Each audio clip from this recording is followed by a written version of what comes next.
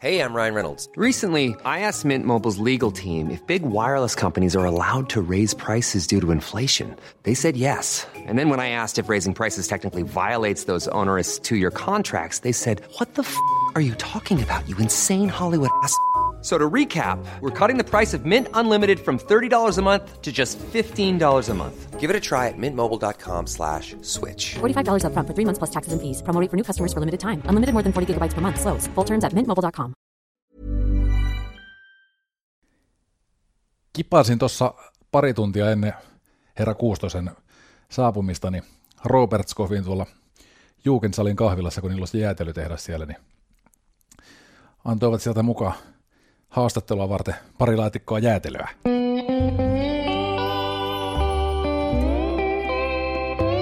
Kesä Lanzarote ja Lauri Saarilehto.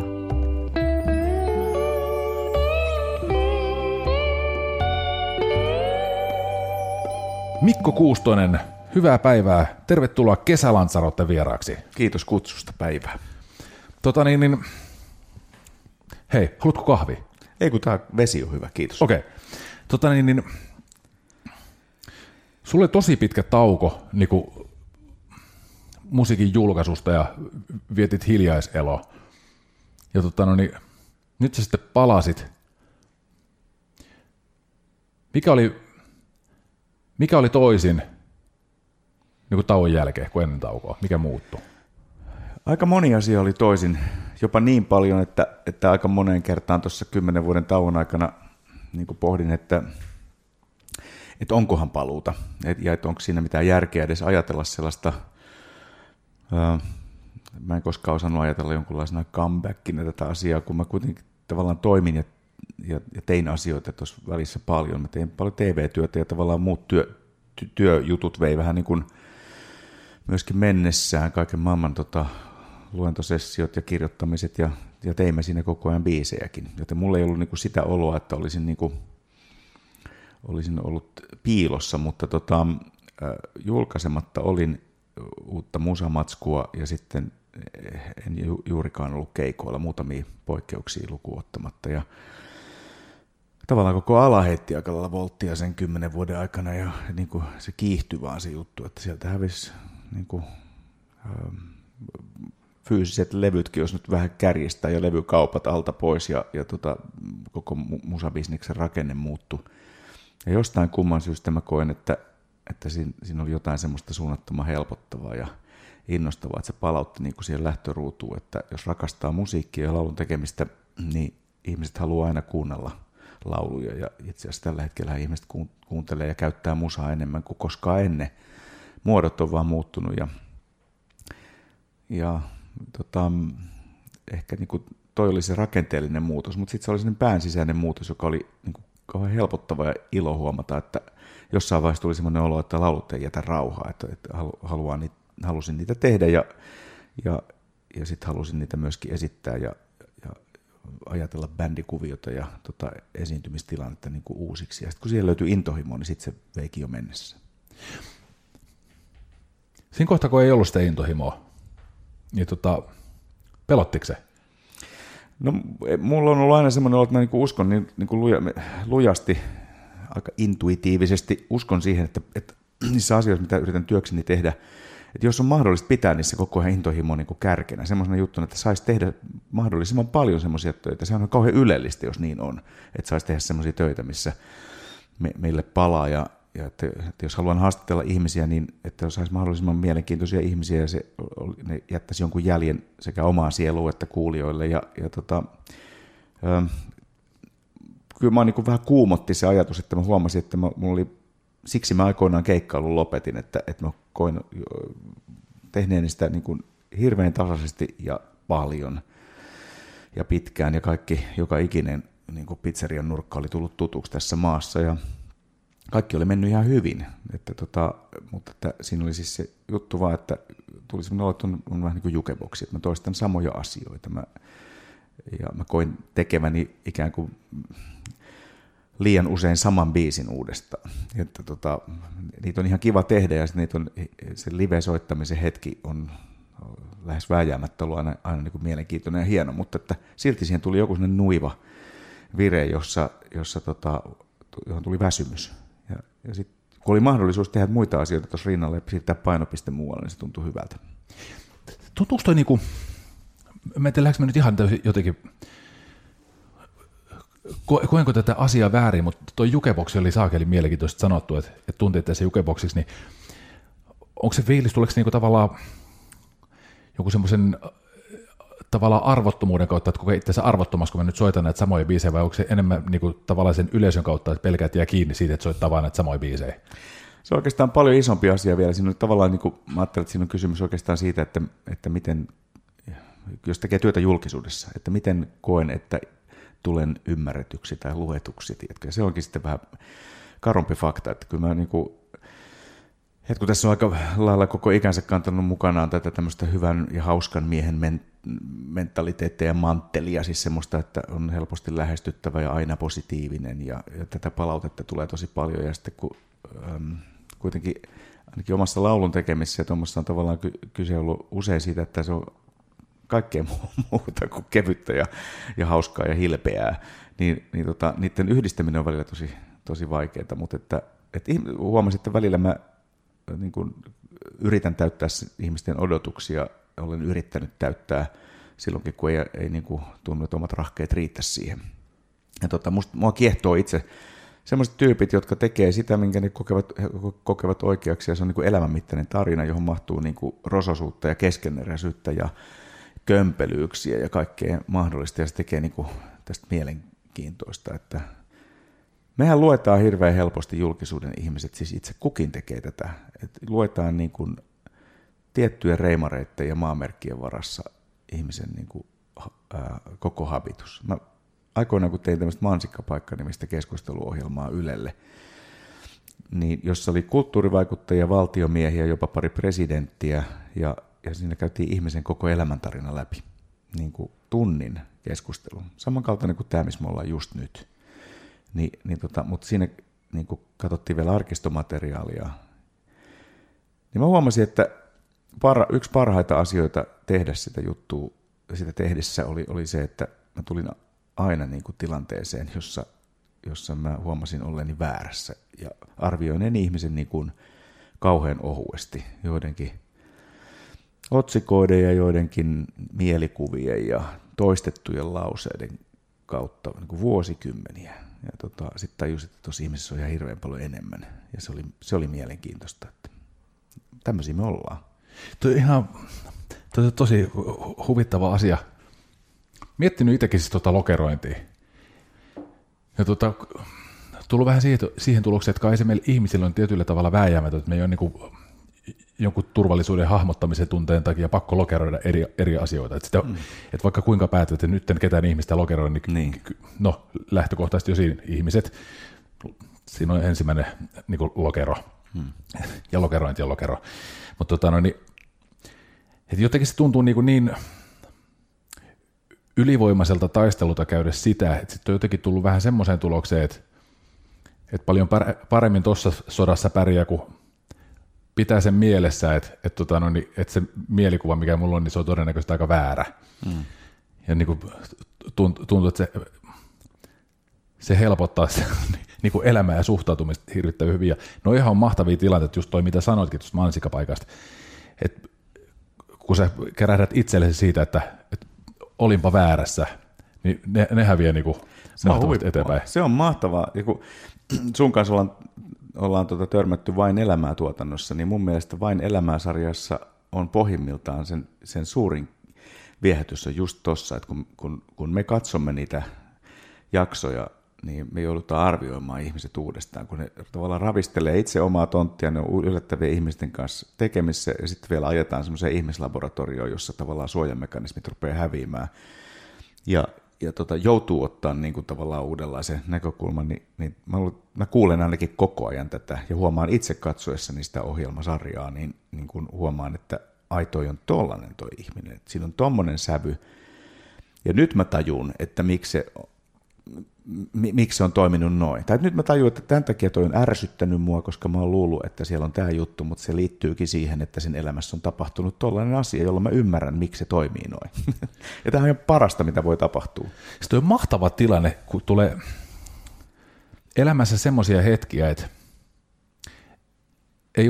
ei ole tajunnut tuomitsevansa sillä tavoin, että katsoo, että kun nuo ihmiset toimii noin ja huomaa, että ei niinku ymmärrä ollenkaan, että mikä tämä on tämä syy toimia näin, että te toimitte absoluuttisesti väärin. Sitten yhtäkkiä tapahtuu jotain sellaista, että yhtäkkiä sä tajut, että sä oot nimenomaan sillä puolesta aitaa. Kyllä. Ja yhtäkkiä maailma aukeaa sillä tavoin, että niin. Et voi olla, että näillä ihmisillä on ollut tähän joku syy. Niin. Ja se tuo kyllä semmoisen niinku, se on kyllä yksi elämä semmoinen suola. Niin, se on. Sillä ajatuksella on myös hauska, niinku, sillä on hyvä koe ponnistaa itseään. Että kyllä mä kuulun niihin ihmisiin, jotka hyvin helposti tuossa yhtyy keskusteluun, kun ruvetaan yhdessä naureskelemaan Donald Trumpille. Mutta musta olisi samaan aikaan, niin kuin mä haluaisin ajatella, niin mä haluaisin niin pistää itteni siihen niin kuin heittää siihen kylmään veteen, että musta olisi todella mielenkiintoista kyllä istua hänen kanssaan niin kuin hyvässä seurassa iltaa ja kysellä ja kuunnella, että mistä toi nousee toi juttu, mistä siellä oikeasti on kysymys, onko siellä olemassa joku ihan toinen tarina, jota kukaan meistä ei oikein tahdo millään niin kuin nähdä, ja luultavasti on. En mä tiedä, muuttuisiko se mielikuva siitä kauhean paljon valosammaksi, mutta ehkä siinä ainakin tajuaa sitä, että mikä ton ihmisen saa käyttäytymään noin. Niin. Mä oon kyllä hyvin samoilla linjoilla, koska jotenkin toi on sellainen kanssa, että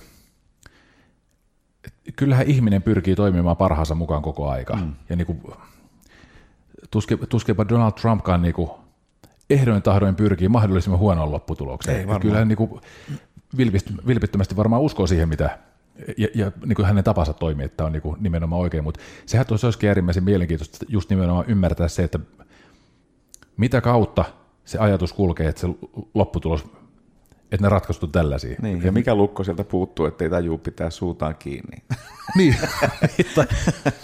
Olisi vähän aikaa hiljaa. Yksi juttu muuten, mikä tähän liittyy musta olennaisesti, on semmoinen, aikoinaan, kun mä oon niin 40 vuotta ollut keikoilla, niin mä kiersin aikoinaan kauheasti vankiloita. Ja en ole lusinut päivääkään, mutta siis kaikissa Suomen vankiloissa on käynyt. Ja useissa moneen kertaan. Ja jossain vaiheessa mä huomasin siis, kun juttu oli siis sitä, että me oltiin muuten keikoilla, ja kävin sitten aina laulamassa muutaman biisin vankilassa, kun oli uskollista yleisöä, ja se ei lähde mihinkään kesken biisiä, ja menee paskempikin artistin läpi. Niin sitten se oli hyviä tilanteita, mutta siellä oppi semmoisen jutun, vähän niin kuin samaa perhettä, että eipä karata mihinkään. Eipä karata mihinkään, pamput tanassa siellä ovella. Niin, siinä oppi sen, että mä voisin olla täällä. Mä voisin ihan hyvin olla täällä. Ja sama juttu tulee, kun menet psykiatriselle osastolle, niin kyllä, niin kuin, että oikein hyvin ja moneen kertaan voisin istua siellä ja välillä kaipaan selkeästi, vaikka en haluaisi olla sairas, mutta ymmärrätkö, että haluan niin kuin nähdä sen, että kaikissa meissä on niin kuin limittimme, semmoinen, että voi tapahtua virheitä, kömpelyyksiä ja sitten siitä seuraa asioita ja mä niin kuin huomaan sen, että moni asia elämässä on niin kuin enemmän onnekkainen sattumien summaa ja sitä, että on sattunut olemaan niin kuin hyvien ihmisten seurassa. Ja sitten tilanteet voi muuttua. Ja jos tätä ei niin kuin, tätä niin kuin elämän herkkyyttä jotenkin tajua, niin sitten rupeaa helposti katsoa yläpuolelta. Että ajattelee, että nuo ihmiset on vaan niin kuin tyrinyt elämänsä ja ovat pahoja. Ja näin ei ole useinkaan. Että usein kysymys on ihan toisenlaista. Jos saa kertoa vielä, mä olin kerran tekemässä, mä olin 3 päivää tekemässä, tehtiin yhtä dokumenttia. Mä olin Hämeenlinnan naisvankilassa tekemässä naisvankien kanssa lauluja heidän elämästä. Me keräsin heidän tarinoita, mutta suljettiin aina selliin sinne yhden niin jonkun aika pitkiä tuomioita lusivan naisvangin kanssa. Ja sitten kuunneltiin tarinoita, tehtiin yhdessä lauluja ja he esittivät niitä. Ja esitettiin niitä yhdessä lopulta pienessä konsertissa siellä niin kuin vankilassa. Ja se oli niin kuin erityisen rajua, kun tajus, että tästä lähes jokaisen kohdalla tuli semmoinen olo, että ei vitsit, että siis se on mennyt noin, että tuossa on niin kuin tapahtunut tuollaisia asioita ja jossain vaiheessa mitta on tullut täyteen, niin sitten siihen on tullut mukaan väkivalta tai petokset tai niin kuin äärimmäinen semmoinen yritys selviytyä jostain käsittämättömästä pulasta. Ja yhtäkkiä se ihan perusarki muuttuukin vankila-arjeksi. Mikä sen tunnelman se sellis määrittää? Kun sä menet sen selliin ja se ovi laitetaan kiinni.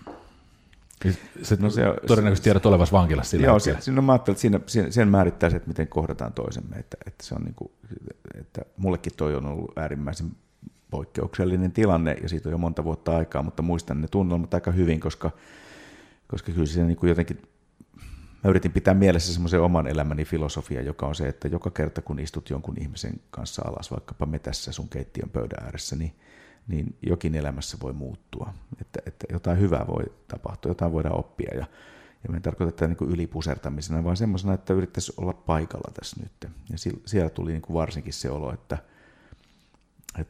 tuli semmoinen olo, että ihmiset, että monet näistä vangeista tuntuu olevan semmoisia, joita oli kuultu niin kuin väärin, enkä tarkoita, että kuulin yhtäkkiä heitä oikein, mutta yritin kuunnella. Ja niin kuin, että kun oli mahdollisuus, se on upeatettu mahdollisesti tulla ulkopuolisin korvin siihen niin kuin ilman mitään ennakko-oloituksia. Mä oon nähnyt pöytäkirjoja heidän rikoksistaan.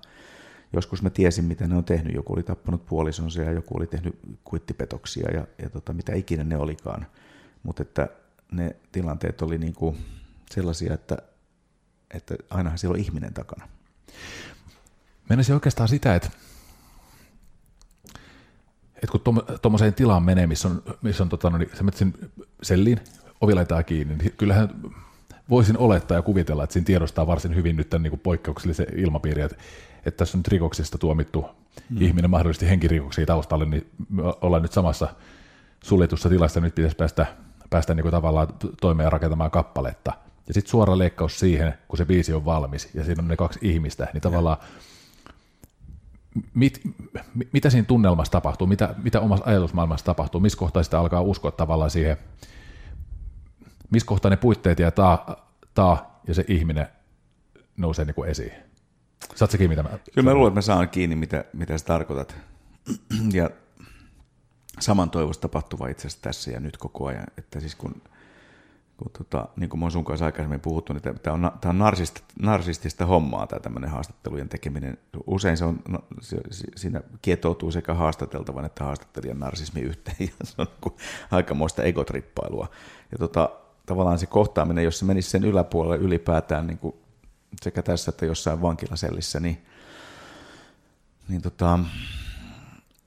ne voi olla todella pieniä eleitä, mitä siinä tapahtuu, jolloin niin kuin jokin siitä tilanteen tunnelmasta niin kuin hyvällä tavalla menee rikki, ja sitten ollaankin läsnä. Ja hassu, kun tämä meni nyt tämä keskustelu tuohon vankilajuttuun, koska siitä tulee taas mieleen, mikä aikoinaan Olavi Sydänmaanlaka ja muutaman muun ihmisen kanssa oltiin tosi omituisella reissulla Keski-Amerikassa Guatemalassa, jossa mä aikoinaan olin kiertänyt niissä kehitysmaaympyröissä kehitysyhteistyöjärjestöjen kautta, mutta sitten me oltiin kutsuttuina semmoisen erittäin pahamaineista jengeistä selvinneiden tyyppien niin kuin, toimesta Guatemala City, jossa tapettiin 19 ihmistä päivässä, siis liittyen usein niin kuin jengien välisiin selvittelyihin ja huumerikoksiin, äärimmäisen väkivaltainen kolkka maailmassa. Ja meidän isäntänä oli semmoinen Gustavo Cifuente, jolla oli luotaja otsanahan alla ja joka oli kuin ihmeen kaupalla siis tämmöisen äärimmäisen pahamaineisen jengin pomon asemasta päässyt niin kuin elävänä ulos. Ja erittäin raju rikoshistoria tietysti. Ja niinpä meillä oli pääsy niin kuin koko ajan myöskin siellä vankiloihin ja kaiken maailman mestoon, koska hän teki nyt hallitukselle töitä ja yritti auttaa nuoria selviämään niistä äärimmäistä niin kuin jengeistä ulos elävänä ja etteivät lähtisi koskaan niihin mukaan. Ja edelleen taas tämä sama juttu, koko ajan niin kuin se, että aina sieltä takaa tuli niin kuin se, että jos löytyisi tälle ihmiselle joku portti, joku muu toiminnallinen vaihtoehto, joku missä hän pääsee tekemään jotain, missä ja ne tarinat oli ihan käsittämättömiä. Niistä tuntui ihan hullulta puhua tässä ja nyt. Ja silti niin kuin, tämä ihminen esimerkiksi oli itse, niin kuin hänelle avainasia oli se, että hän rupesi vankilassa niin kuin, opettamaan nuorempia vankeja. Hän tuli opettaja lopulta ja hän niin kuin lusi viimeiset kakkunsa sillä tavalla, että hän auskultoi siellä niin, että oli aseistettu vartija mukana, kun hän piti opetustunteja koulussa ja kiinnostui ihmisistä. Ja jostain hän lähtee nämä ihmeelliset selviytymistarinat. Olisi ihan äärimmäisen mielenkiintoista tietää, että mikä koska monesti huomaa, että se kuitenkin riittävän syvälle kun kaivaa, niin se saattaa olla kuitenkin jopa sama voima, mikä sitä ajaa. Jos esimerkiksi nyt mietin omalla kohdalla, niin tätä mitä me nyt tehdään, niin kyllä mä koen, että se on niin kuin hyvin sama voima, mikä on saanut elämässä tekemään niin kuin oikeastaan koko aika asioita, mikä on ollut tavallaan se sama joku samasta suonesta tuleva palo ajaa tekemään mitä milloinkin. Jotenkin, tässä ei nyt mitään järkeä, mutta toi opettaminen, niin kuin se, että tämä ihminen, jolla on hyvin raskas rikostausta, ja sitten sen jälkeen se ryhtyy opettamaan, niin mä ainakin kuvittelen näkeväni jotain tosi niin kuin eri maata olevaa, mutta joka tapauksessa jotain tiettyä samankaltaisuutta jossain siinä sisimmässä. Niin kuin tavallaan ehkä niin kuin, onko se, että tulee merkitys? Tulee joku niin kuin syy olla olemassa? Tai että kuva laajenee isommaksi? Joo, ja varmaan jotenkin niin kuin tämä nyt tässä kohdassa kauhean ruma sana, mutta jonkinlainen vaikutusvalta, siis ei suoranaisesti, mutta tavallaan se, että sä näet omaan toimintaan liittyvät syy-seuraussuhteet. Ja sillä tavoin, että sä näet, että sillä sun oma toiminnalla on vaikutusta niin kuin laajemmallekin kuin muihin. Joo. Mutta toi on hyvä kulma. Toi on totta. Se on sitten ihan sama kulma, kun kyllä mä törmään paljon tämmöisiä ikäisiä, keski-ikäisiä miehiä ja naisia, jotka sanoo, että tässä elämänvaiheessa haluaisi ruveta tekemään jotain, jolla on joku merkitys ja tarkoitus. Että siis ylipäätään, että jos on mahdollisuus ja tavallaan yrittää katsoa vaikka työelämää siitä vinkkelistä, että siellä löytyisi enemmän semmoisia asioita, jotka tiivistää sitä, että minkä kokee siinä vaiheessa elämää tärkeäksi. Niin kuin arvoista kai tässä niin kuin lopulta on aika paljon kysymys. Koskeeko toi sua? Koetko se noin? No kyllä mä koen sitä ja toisaalta kyllä mä oon niin kuin saanutkin tehdä elämässä paljon semmoisia asioita, joissa erityisesti siis niin 20 vuoden ajan niitä kehitysyhteistyöhankkeita, jotka mä koen elämäntyöksi niin kuin ehkä vielä enemmän kuin musan. Se on jännä juttu. Mä koen sen, että siihen tekemiseen niin kuin tiivistyy jotain niin suunnattoman mielekästä. Mutta sitten se on tavallaan ihan samaa kuin, se on jotain niin samaa kuin siinä musiikin tekemisestä. Se on niin kuin kyky tai tarve, himo, halu, vimma yrittää hahmottaa jollain tavalla tätä maailmaa ja aikaa, jossa nyt satuu elämään. Että mulla on nämä 86 400 sekuntia vuorokaudessa aikaa, niin kuin sullakin, ja ne on niin kuin demokraattisia sekunteja, ja pitäisi yrittää niin kuin jotenkin tässä ja nyt olla paikalla ja tajuta, että kuka olen, mistä mä oon tullut, mitä mä voisin tehdä semmoista, joka olisi omaa ja mielekästä, ja ehkä semmoista, mistä voisi olla jotain hyötyä jollekin muullekin. Miten sun mielestä sun pitäisi sun elämää elää? No jotkuhan sanoo, että päivääkään en vaihtaisi pois. Jumalista mä vaihtaisin kyllä todella paljon, siis niin kuin ihan järkyttävän paljon. Tietysti voi kauniisti aina ajatella sillä tavalla, että kaikista mutkista aina oppii jotain, mutta kyllä mä koen, että itse on ollut sellainen kohkaaja ja mä oon elänyt tosi impulsiivisesti, siis tavallaan niin kuin tarttunut tilanteisiin, joita tulee eteen, ja ollut niin kuin vietävissä aika paljon. Sitten kun mä satun olemaan aika kiltti, ehkä kiltti, niin mä luulen, että mä oon niin kuin vähän sinisilmäinen, niin mä oon huomannut, että usein on tullut lähdettyä mukaan sellaisiin juttuihin, joissa olisi pitänyt jo paljon aikaisemmin varoituskilloja soida, että mä en ole tähän oikea ihminen, tai että tämä ei oikeastaan, niin kuin, että joku toinen tekisi tämän paljon paremmin. Ja kaikkea tämmöistä, mutta en mä ainakaan haluaisi niin kuin, antaa periksi tuolla ajatuksella. Mä jotenkin koen, että mä oon nyt 57-vuotias ja mä ajattelen, että se on suuremmoista, jos tässä elämänvaiheessa niin kuin saa yhä enemmän valita sitä, mitä niin kuin kokee tärkeäksi. Ja se on mielenkiintoista kanssa. Se on tosi mielenkiintoista se, kun tajuan, että sillä hiljaisella tiedolla ja elämänkokemuksella voi olla niin kuin aidosti itselle ja omalle työlle merkitystä, joka tässä vaiheessa on niin kuin päähän ja kroppaan kertynyt, että osaisi antaa arvoa sille. Mikä se on, millä sä niin kuin omalla kohdalla annat arvoa? Niin kuin meinaan tavallaan, kun miettii esimerkiksi kehitysyhteistyöasiaa, mitä sä teet, niin voisin jälleen kuvitella, että on semmoinen asia, mistä kokee tehneensä niin kuin hyviä asioita ja sillä tavoin, että sä oot, huomaan itse ajattelevani niin kuin omalla kohdallani niin, että mä haluan saada niin kuin tässä maailmassa enemmän hyvää kuin paha aikaiseksi. Ja jos me jää yhtään plussan puolelle, niin mä oon niin kuin tavallaan tyytyväinen lopputulokseen. Sä oot voittaja. Niin, sit mä oon ollut niin kuin elämänarvoinen ihminen täällä. Mutta nyt sun kohdalla ymmärrän, että on varmaan tosi vaikea hahmottaa niin kuin koko luokkaa tällaisessa asiassa, kun se missä määrin mitattavia on niin kuin pohjautuu jossain määrin johonkin niin kuin omaan tunteeseen. Mutta tavallaan se, että sitten sulla on vielä toi sun musiikki, jolla on niin kuin äärimmäisen suuri merkitys usealle ihmiselle niin kuin henkisenä voimavarana tai jopa varmaan terapeuttisena niin kuin jollekin ihmisille.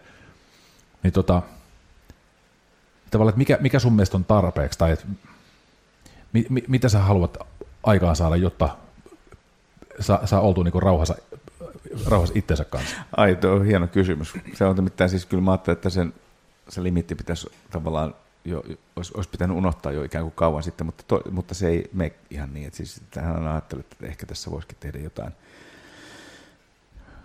toisella tavalla merkityksellistä, mutta se on niin hämmästyttävää, että mä luin tänään lehdestä ranskalaista tiedennaisesta, joka oli kehittänyt hiljaisuudessa pikkuhiljaa tämmöisen metodin, siinä puhuttiin geenisaksista, joka siis kysymys oli järjestelmästä, jolla se pystyi vaikuttamaan geenitutkimukseen niin kuin luultavasti lukuisien ihmisten, ehkä miljoonien ihmisten terveyteen tulevaisuudessa, jossa voidaan hoitaa eri tavalla vaikkapa perinnöllisiä sairauksia. En ole alan asiantuntija enkä yritä esittää sellaista, mutta minua liikutti se, että on se mieletöntä, että tämä ihminen kertoo, että hän ei juuri ollut nukkunut, ja hän on siis uppoutunut, se flow, se virtaus, joka on siinä työssä ollut, niin se on vienyt täysin mukana, ja muu elämä on jäänyt aika lailla sivuun, ja nyt hän vähän niin kuin palauttelee, kun on saanut enemmän tunnustusta ja saa tehdä vielä keskittyneemmin ja paremmissa olosuhteissa töitään. Mutta se motivaatio, mikä se on ollut, siis siellä kammiossa, että kun tässä tavallaan tässä omassa tavassa tehdään, on koko ajan ihmisten kanssa tekemässä, näkee reaktiot, niin se on niin eri juttu kuin se, että ihmisen täytyy tavallaan uskoa siihen, että tällä työllä, jota mä täällä mikroskooppini ja näyttöpäätteeni valossa niin kuin teen ja perse puutuu, niin että siellä niin kuin, että säilyttää sen uskon siihen, että tämä on se, mikä on mun juttu. Että koska mä koen, että itselleni se saattaa niin kuin viikoittain muuttua. Että musta on mahtava nousta tuolla niin kuin tälläkin hetkellä bändin kanssa ihmisten eteen ja tajuta se, että tällä on joku merkitys, koska mä näen sen niiden ihmisten kasvolta, että täällä on tupa täynnä ja että joku haluaa kuunnella. Mutta sitten samaan aikaan saattaa yhtäkkiä kulkea tuo luontopolulla ja ajatella, että itse asiassa oravia mä haluaisin tutkia, että se on se, se on se, mikä nyt kiinnostaisi. Tilanteet muuttuu. Joku on kauhean, toiset ihmiset on todella määrätietoisia. Toi on mielenkiintoinen asia, toi määrätietoisuus. Itse asiassa tämä on yksi asia, mitä mä sulta halusin alun pitäenkin kysyä. Kun silloin me mietin tätä tämän sun tauon kautta.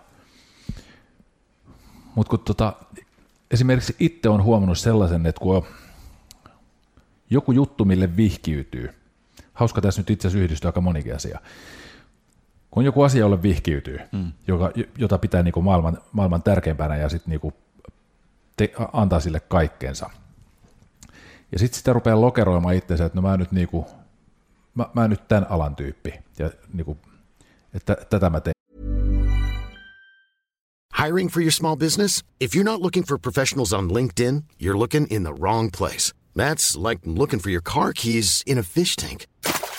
LinkedIn helps you hire professionals you can't find anywhere else, even those who aren't actively searching for a new job but might be open to the perfect role. In a given month, over 70% of LinkedIn users don't even visit other leading job sites. So start looking in the right place. With LinkedIn, you can hire professionals like a professional. Post your free job on linkedin.com/people today. Sitten kun tulee se hetki, että huomaa, että mä en oikein tykkää tästä, mitä mä teen. Niin se ei ole kauhean helppo tavallaan ihan tuonne syvälle sisimpään hyväksyä sitä, että mä en nyt tykkää tästä, missä mä oon koko ajan tykännyt. Eihän se nyt näin voi olla, että sä et niin tavallaan usko sitä omaa tunnettasi ja itseäsi. Niin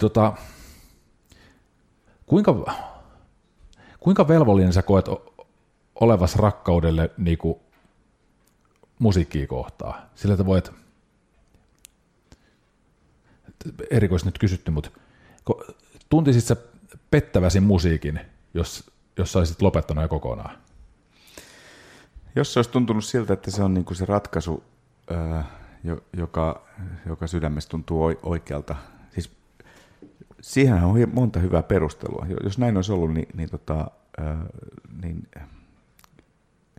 en mä usko, että mulla olisi kauhean vaikea mennä siitä niin kuin elää sen asian kanssa.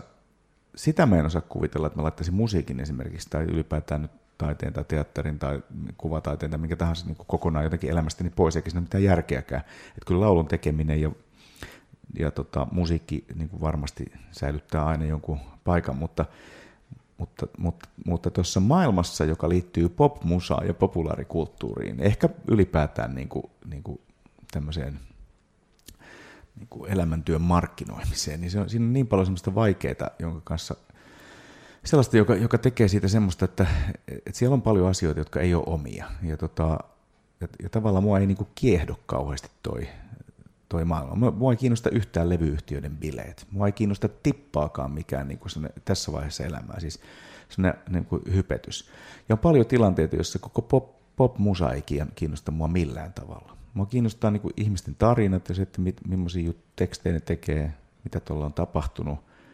Ja musta mahtavaa on se, että tulee niin kuin ylläreitä vastaan, että tavallaan niin kuin työskennellessäni niin kuin kansainvälisen levyyhtiön kanssa, joka antaa mulle tosi vapaat kädet, niin mä huomaan siltä toteuttavani helposti semmoisia popmusan rakenteita, mistä olisi kiva päästä eroon. Ymmärrät, että niin voisi tehdä tavallaan ihan mitä vaan. Ja nythän sitten ihmiset on tottunut, kun ne tulee konserttiin, niin ne haluaa saada paljon valoshowta ja ne haluaa saada ison tuotannon ja bändin ja hyvät soundit ja välillä tulee semmoinen olo, että voisiko tämän tehdä jotenkin ihan toisella tavalla.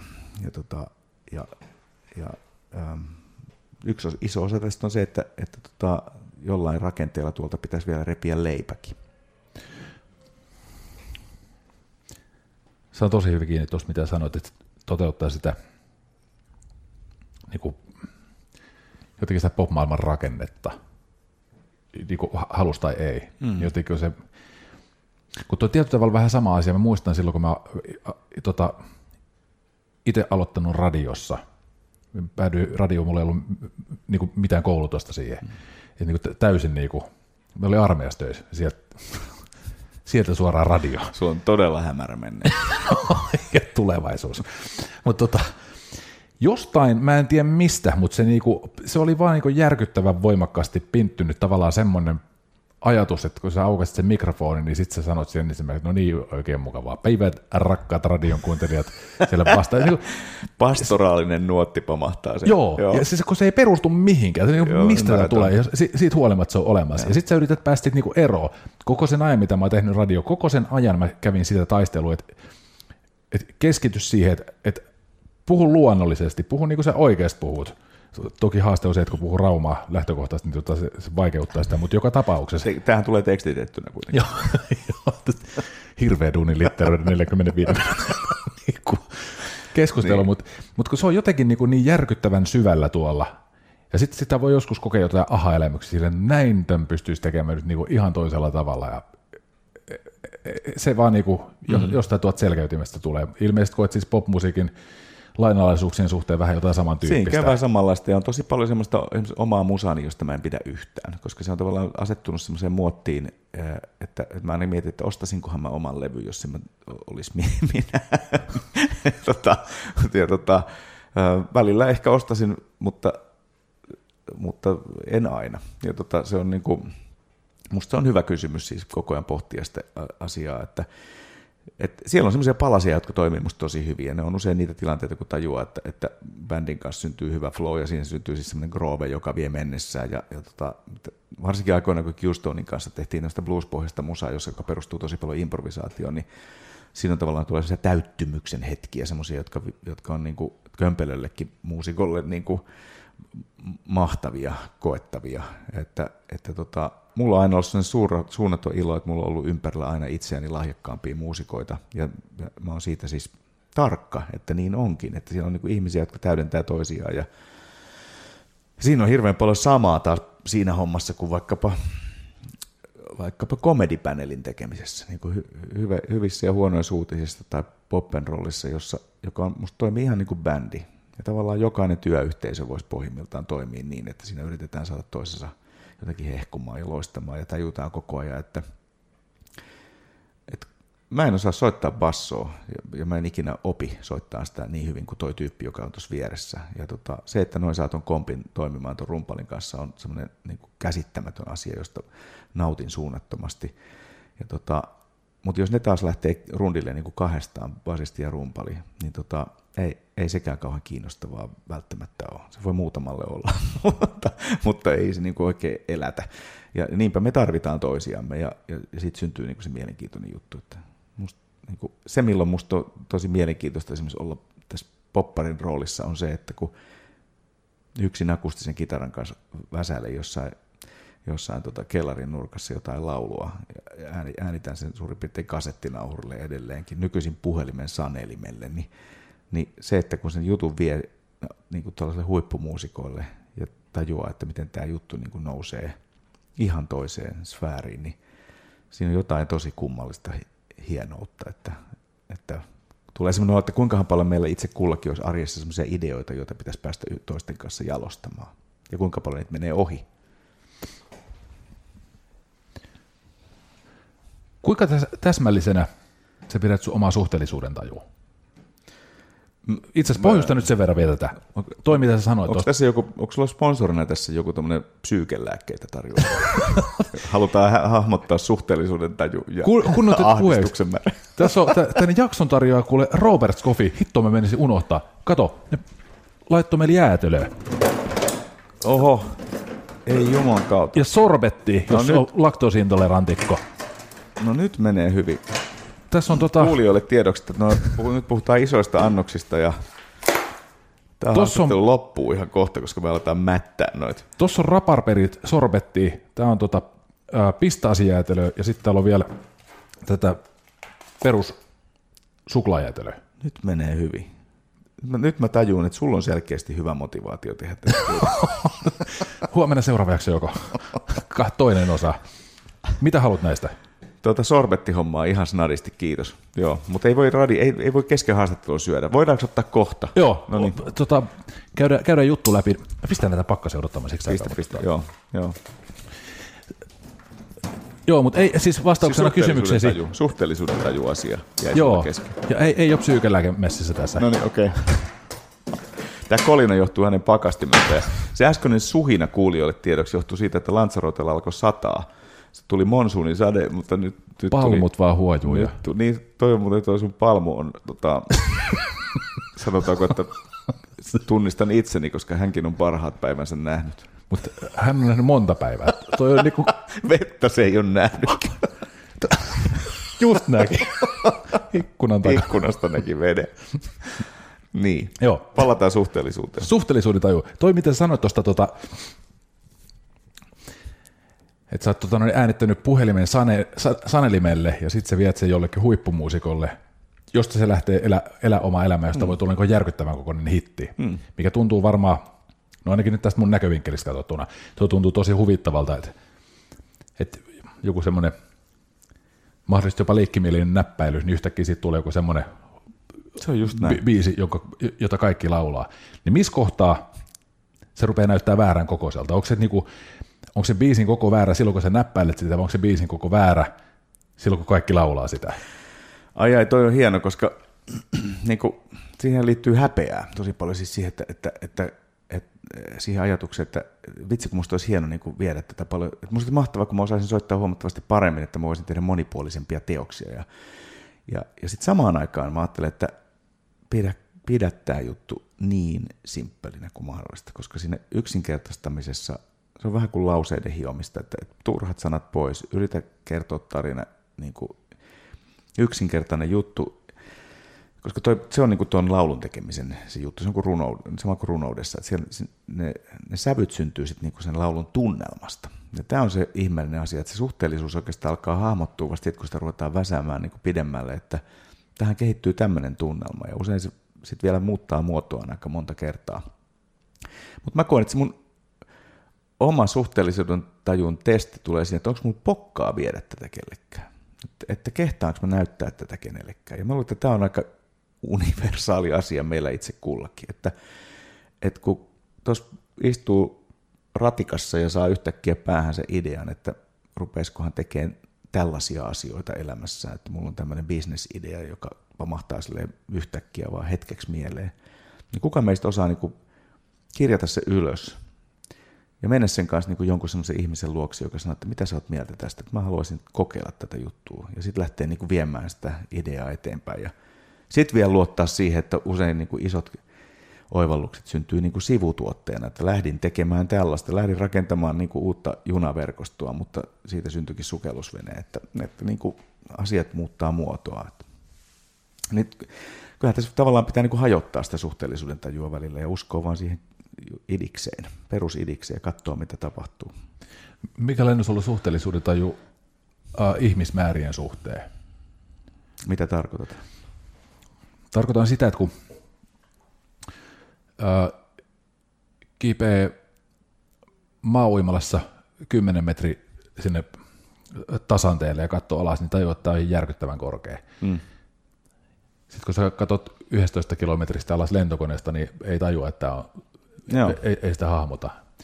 Niin tavallaan nyt että kun sua, oliko se häpeä se sana, mitä sä käytit, että hävettää viedä se joku kappale jollekin yhdelle ihmiselle, jonka jopa tunnet, mutta samaan aikaan sä pystyt esiintymään Hartwall-areenalla sillä tavoin, että siellä on niinku 10 000 päinen yleisö, niin siitä puuttuu logiikka. Se on totta, siitä puuttuu logiikka, ja se on, tai sitten meillä on joku, ehkä meissä ihmisissä on jokin ihmeellinen tämmöinen blokkaus, itsesuojelumekanismi, joka toimii silleen, ainakin mulle, ja mä tiedän, että muutamilla kollegoilla, joiden kanssa tästä on puhuttu, että kaikista pelottavimpia keikkoja mennä laulamaan esimerkiksi on jonkun kaverin lapsen ristiäiset, tai hääjuhla, tai sukujuhla, joista siis lähtökohtaisesti pyrin aina kieltäytymään, koska ne on, ja tämän takia muuten mä luulen, että edelleen kun viitattiin alussa siihen vain elämään juttuun, niin mä luulen, että tässä on se syy, mikä tekee se ottaa niin lujille kaikilla noilla poppareilla, näyttää ottavan siis se pöydän päähän asettuminen ja siinä, niin kuin siinä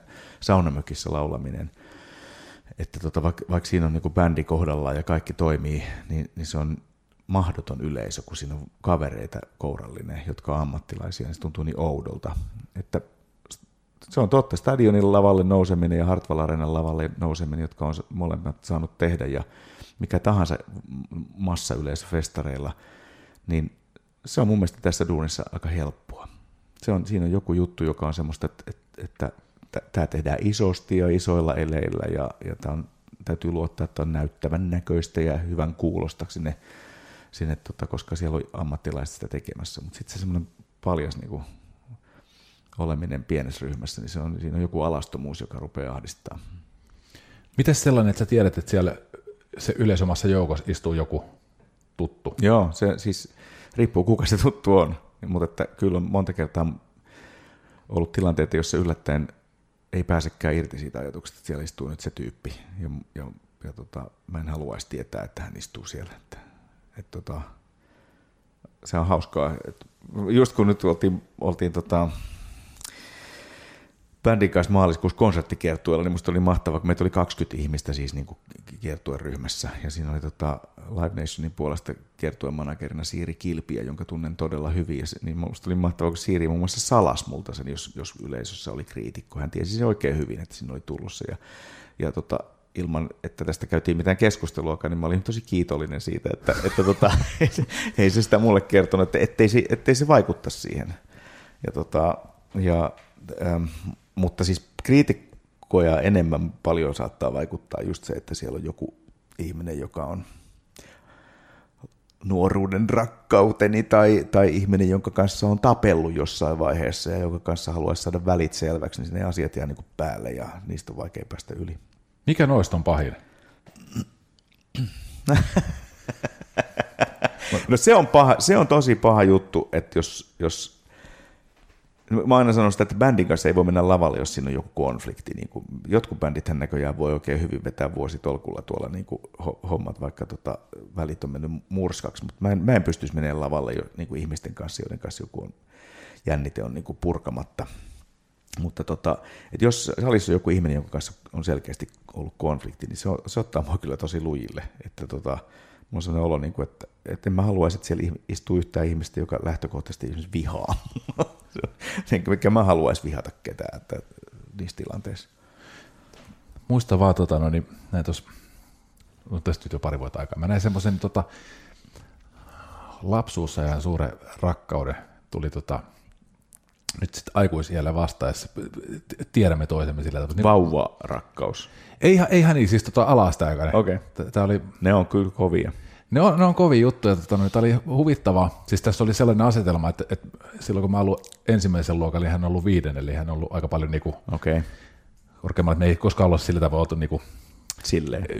Niin silleenkään, ja sitten myöskään mitä sen enempää ystävyyksiä, että se rakkaus oli sitä, että moristeltiin toisillemme koulussa, ja mä olin siitä tosi onnellinen, mutta mä näin hänet nyt tuossa muutama vuosi taaksepäin, tuli joskus sattumalta vastaan itse asiassa yhden kahvilan terassille, sitten oli vähän sellainen, että siellä oli pöydät täysiä, että onko tämä nyt että pitääkö mun nyt mennä samaan pöytään, vai pitääkö mun nyt kärkkyä joku toinen paikka, ja sitten katsotaan, tämä nyt varmaan fiksumpi veto, että tämä on nyt ihan oikein mennä hänen kanssa samaan pöytään. Ja siis sit juttuu mä, että aivan jäässä, pystynyt sanoa mitään, tuijota vaan. Kysyy. Ja kysymys on siitä on kuitenkin jo muutama vuosi. Tämä on ihmeellistä. Kyllä mä tunnistan tuon jutun. Mä itse asiassa tällä viimeiselle levylle tein juuri siellä Vilahtaa yhdessä laulussa, joka puhuu ihan suoraan omasta lapsuudestani, niin vilahtaa juuri tämmöinen niin kuin ala-asteen rakkaus, ja ei sitä sinne sen kummemmin avata, mutta mä niin tiedän tuon jutun, että on tavallaan, se on niin kuin ihmeellinen asia, että ne ei jätä koskaan elämässä rauhaa, että siinä on joku juttu, vaikkei meidän lempemme ei koskaan edennyt mihinkään muuhun kuin ihan vaan hämmentyneisiin katseisiin. Nimenomaan, ja siis tämä on niin kuin tosi sillä tavoin, että mitä kaikkia, minkälaisia ihmiskohtaamisia on elämäaikaan ollut niin matkan varrelle, sillä tavoin, mistä kaikista tilanteissa on selvinnyt sillä tavoin, että, että oot käynyt ihmisen kanssa keskustelua, jonka kanssa sulla on yhteistä kieltä, ja niin sillä tavoin, että jopa unohdat, että meillä ei ole yhteistä kieltä, se on todella friikkitilanne. Sitten tämmöinen tapaus, täysin kyvytön puhumaan. Olisiko tuossa Lauri sellainen juttu, että siinä on mahtavaa, jos siinä on se ajatus, että me koetaan, että jos on joku ihminen, joka tulee niin kaukaa meidän elämässä, että se näkee meidän läpi. Että me ollaan tavallaan niin vääjäämättä alasti siinä hommassa. Siis silleen, että toi tyyppi tietää musta kohtuuttoman paljon.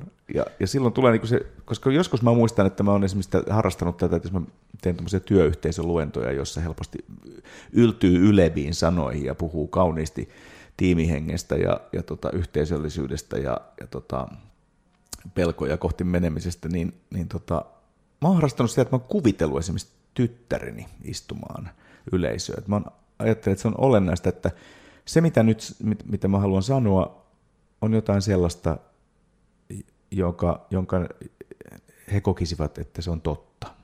Etten puhuisi suulla suuremmalla. Ja tämähän on tavallaan niin kuin makea ajatus elämässä ylipäänsä, että kuvitellaan aina niin kuin rinnalle joku ihminen, joka tietää tasan tarkkaan, missä oikeasti menet. Eikö se olisi hyvä? On. Äärimmäisen hyvä. Nyt kun Tuo kuulosti itse asiassa tosi jollain tavalla jopa niin kuin mullistavalta. Mutta miten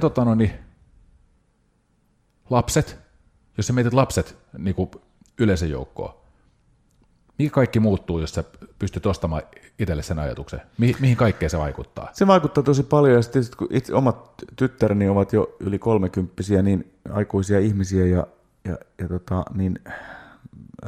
tavallaan tämä on ihan niin kuin avointa keskustelua heidän kanssaan myöskin, mutta mä tein tätä ajatusleikkiä jo kauan sitten, kun he olivat vielä pienempiä, ja koen, että tavallaan siinä on joku herkkyys, joka liittyy just siihen vaiheeseen vielä enemmän. Mutta nykyisin se on ollut enemmän sitä, että me mielellään käydään kattoon toinen toistemme, kun satutaan olemaan vähän niin kuin samantyyppisillä aloilla, niin jos he tekee teatterijuttuja tai tekevät jotain TV-showta, niin kyllä mä mielellään käyn niin kuin katsomassa sitä, mitä he tekevät, ja tiedän, että he tulee mielellään katsoa mun juttuja, ja antaa aika kriittisen, niin kuin suoran, rehellisen, intuitiivisen palautteen, että jokainen tekee sitä, ja se on ihan hemmetin tärkeää, että niin on, että olisi ihmisiä, oli ne sitten meidän rakkaita, tai oli ne meidän ystäviä, tai kollegoita, tai muuten läheisiä, joilla on pokkaa sanoa suoraan asiat, koska se vertaistuki on kyllä tosi tärkeää.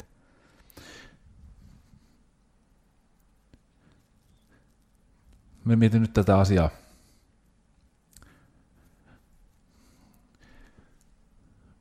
Kun tuossa niinku jotenkin tietyllä tavalla kuultaa sellainen, niinku, toi mitä sä nyt sanoit, se miten sä sanoit just äsken, kun sit huokui semmoinen tietty turvallisuuden tunne ja semmoinen niinku, hemmetin halava lämpö tai tiedätkö, joku tällainen. Ja sitten samaan aikaan sanoit, että ne antaa tosi kriittisen ja tosi suoran palautteen, mikä voisi niinku, nyt paperille laitettuna niin vaikuttaa aika helposti satuttavaltakin, jolloin tulee kyseessä se, että satuttaako se vai ei, niin se määrittyy myös sen mukaan, että kuka sen sanoo.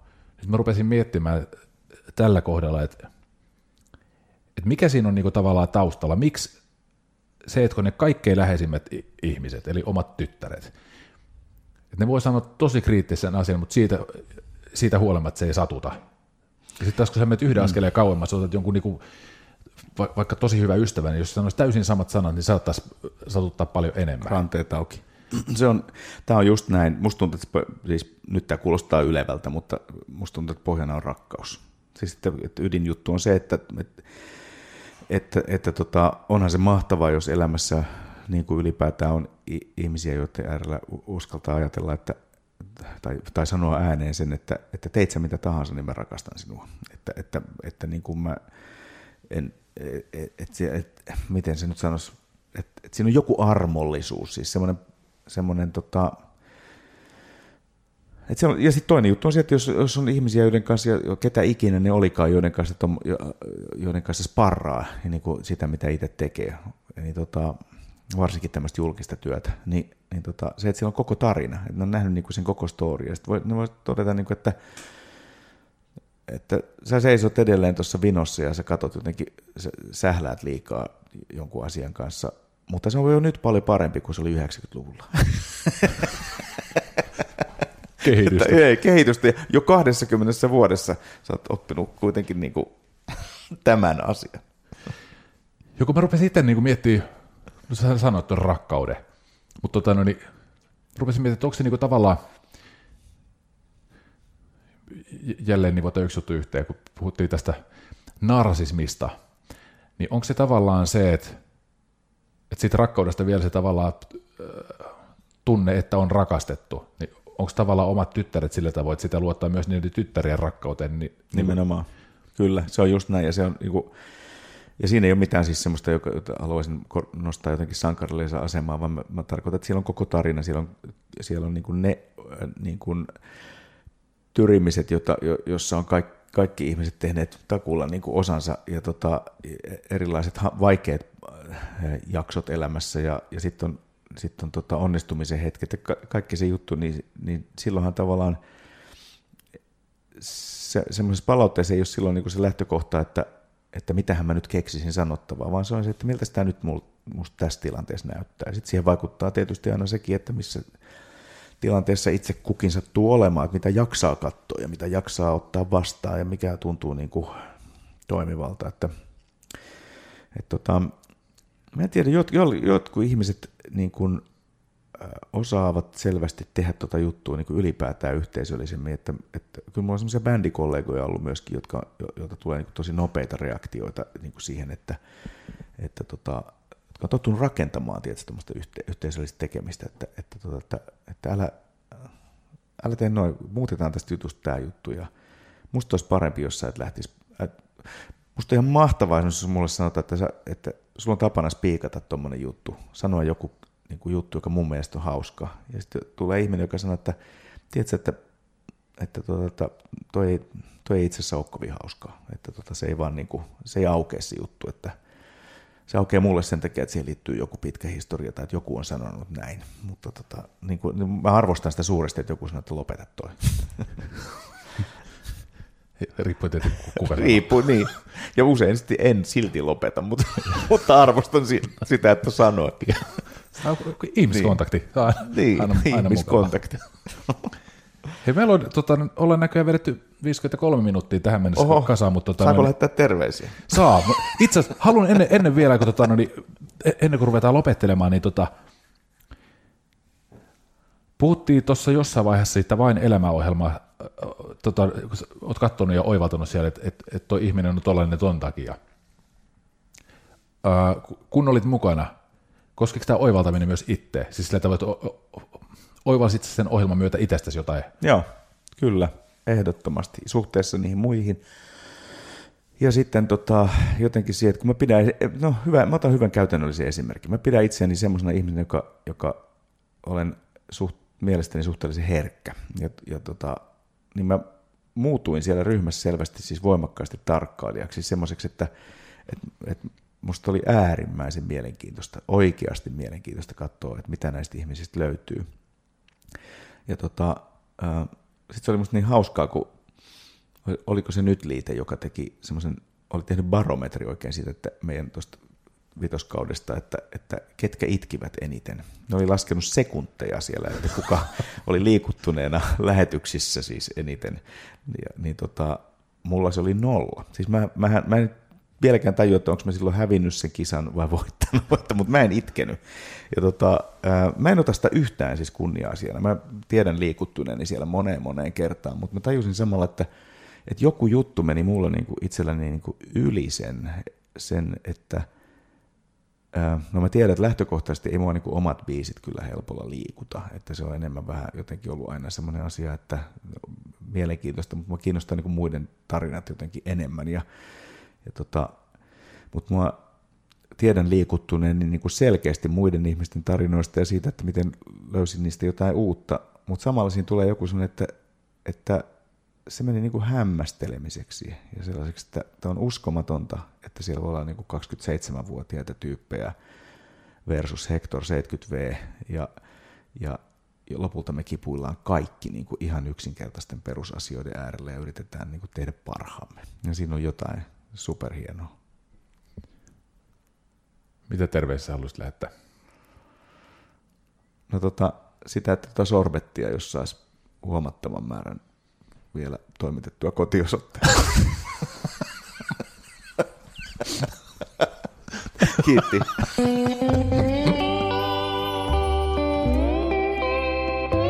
Kesä Lanzarote ja Lauri Saarilehto.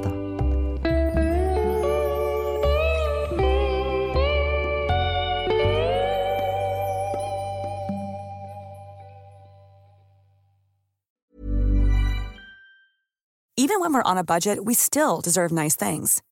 Quince is a place to scoop up stunning high-end goods for 50 to 80% less than similar brands. They have buttery soft cashmere sweaters starting at $50, luxurious Italian leather bags, and so much more. Plus, Quince only works with factories that use safe, ethical, and responsible manufacturing. Get the high-end goods you'll love without the high price tag with Quince.